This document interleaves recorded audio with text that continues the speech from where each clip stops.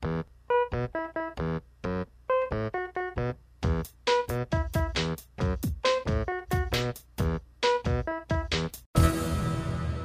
Benji section.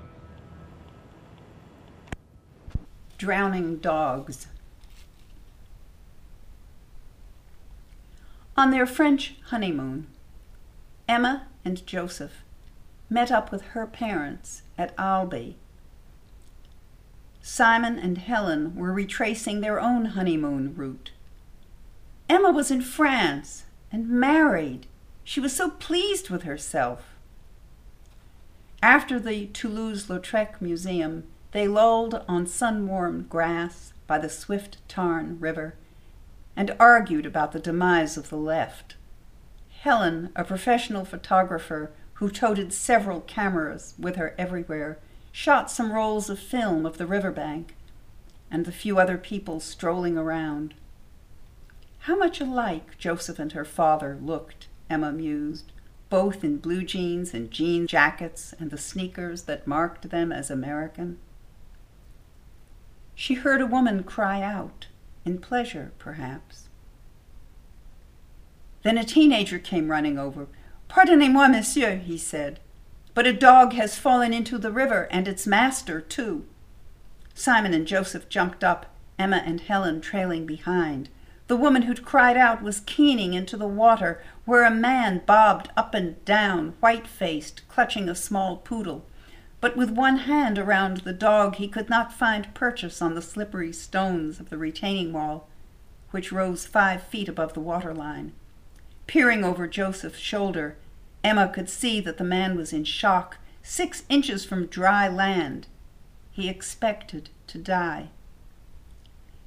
Joseph lay down on the grass and stretched his arms out across the wall, but the man was too scared to reach up. "Take my legs," Joseph said in French to the kid, who began to lift Joseph's feet. Emma had a vision of Joseph tumbling into the water too, so she threw herself across his calves. She could hear her mother's Nikon clicking away.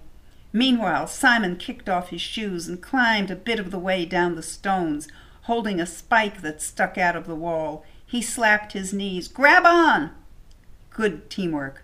Joseph snatched the wretched dog out by an ear, while Simon took 1 step farther in and hooked the man's belt. Finally, the guy used his hands to grasp rocks while being hoisted out, dripping, shivering in the early evening sunshine. The pooch shook itself off as if nothing had happened. They all winced, ugh, and threw up their hands to ward off droplets. Normalcy returned. "Thank you very much. Are you Americans?" the drowned man said in English with a Middle Eastern accent, as if amazed to be rescued by Yanks. The woman nodded her head. Neither of them came past Emma's shoulder. "All's well," the incompetent French teenager said, "thanks to you Americans." "Our heroes," said Helen, with her ironic Canadian edge, embarrassing Emma. "Denham does it again. Stand over there and let me take everyone's picture." She whipped out her Polaroid, distributing results on the spot. "I heard your cry," Emma told the woman, who seemed not to understand her French. But I didn't do enough, she thought, ashamed.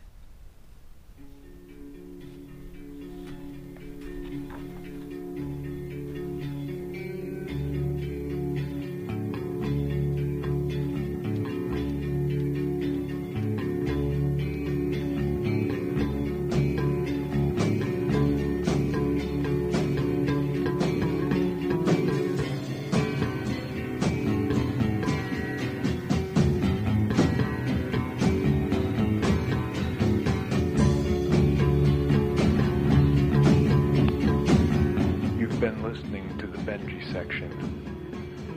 For more information and to subscribe to the podcast, please visit thebenjisection.com.